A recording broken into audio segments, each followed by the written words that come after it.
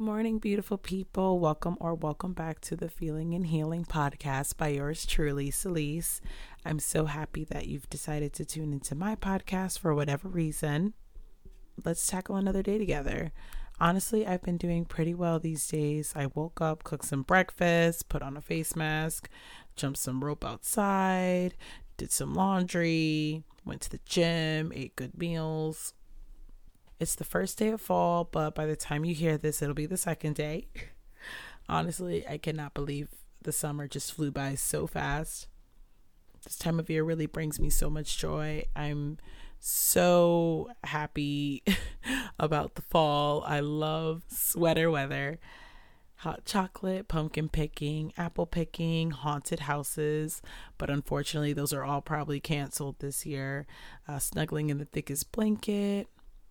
There's just so much to look forward to in this season. One perk of living in New England is the 4-seasoned years for sure. I want to thank those who have listened to my last episode regarding my sexual assault experience. I do understand that it could be a little sensitive to listen to, so I totally get it if you'd rather not. It was a very vulnerable episode that I've recorded weeks ago. So long ago before I even considered uploading it.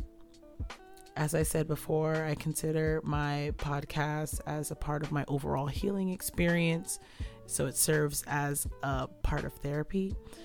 Therapy is really expensive, like journaling. I find talking about my feelings as a way of release.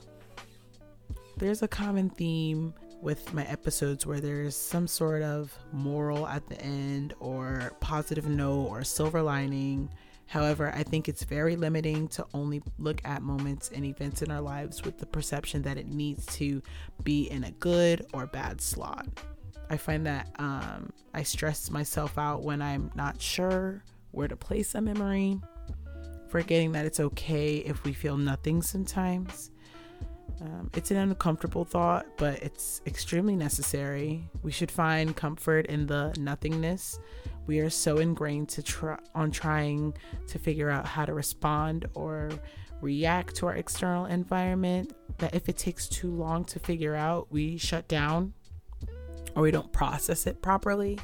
And maybe I'm just speaking for myself. I don't like to think I was a victim of sexual trauma. I struggle with putting myself in a box. I find that's too limiting. I choose not to view myself as a victim, and I can thank my healing process for that. The way I've dealt with the trauma became so familiar and so natural for me. For a while, I found myself scared of men, but still placing myself in situations that can leave me hurt in the end. I sought ways to find comfort in aspects of my life that I can control, like eating a lot or not eating much at all, focusing heavily on physical activity, and so on. There were times where I questioned my worth and basically told myself that it was my fault that it happened. Even though I knew it wasn't true, that brought me some sort of comfort, kind of placing the blame on someone. Now that I'm thinking about it, and I promise it's relevant, but back in high school when I was sexually assaulted the first time, I remember confiding in my friends.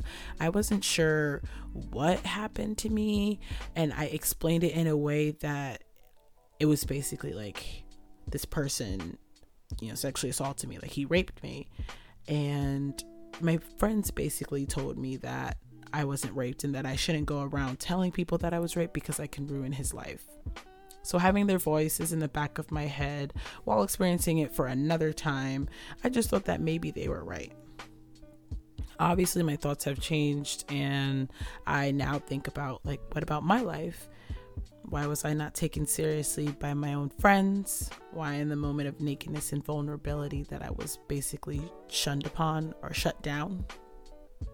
I still find myself in spaces where I do not feel safe and partake in behaviors that make me feel protected. I wish I journaled consistently back then so that I can have a more clear understanding of my thought process. I remember taking really long showers and crying under the running water.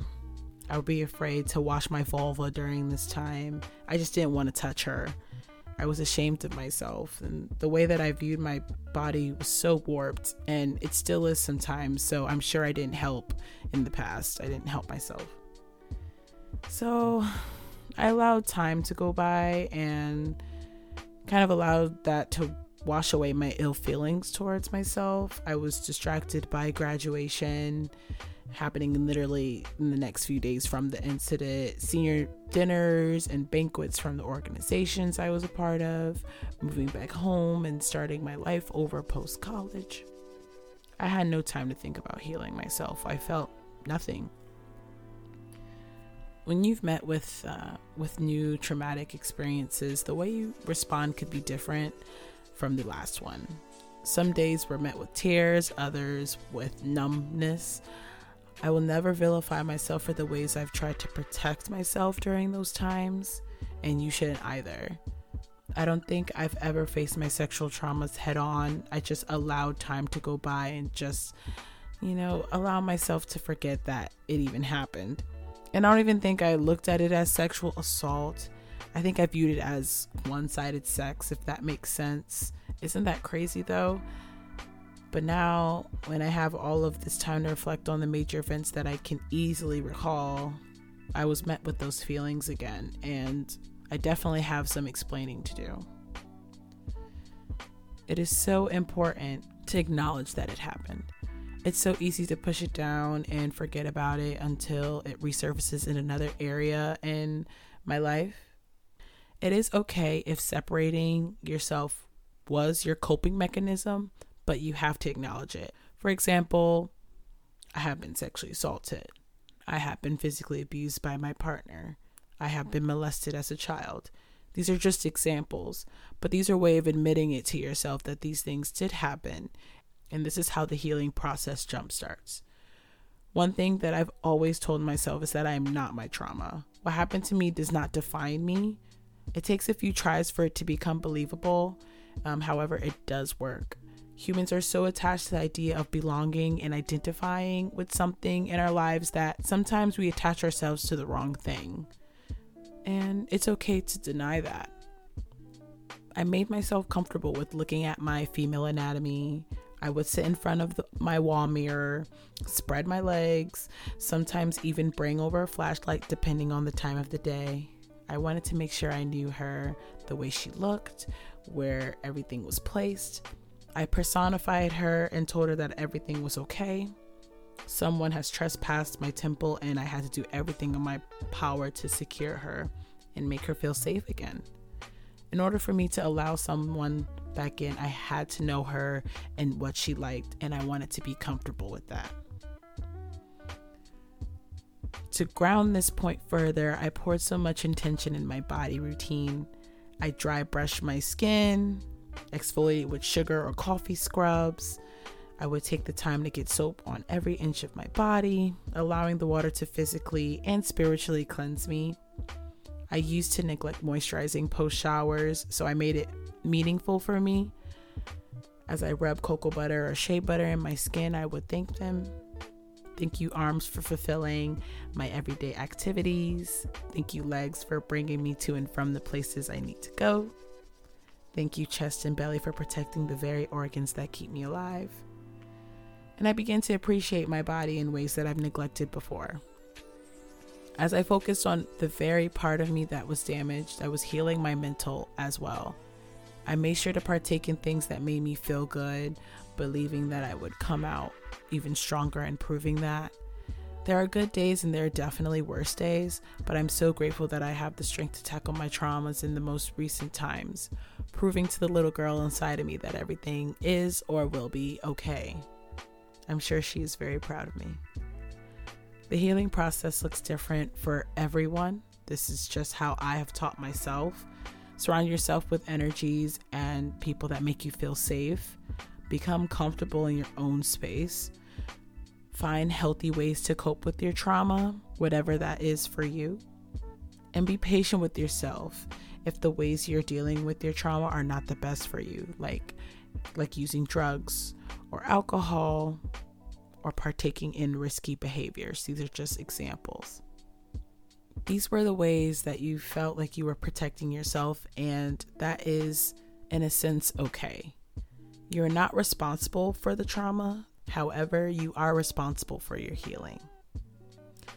I know this was a very quick episode, but I just wanted to give like an overview and kind of like a follow-up with my last episode regarding the sexual assault.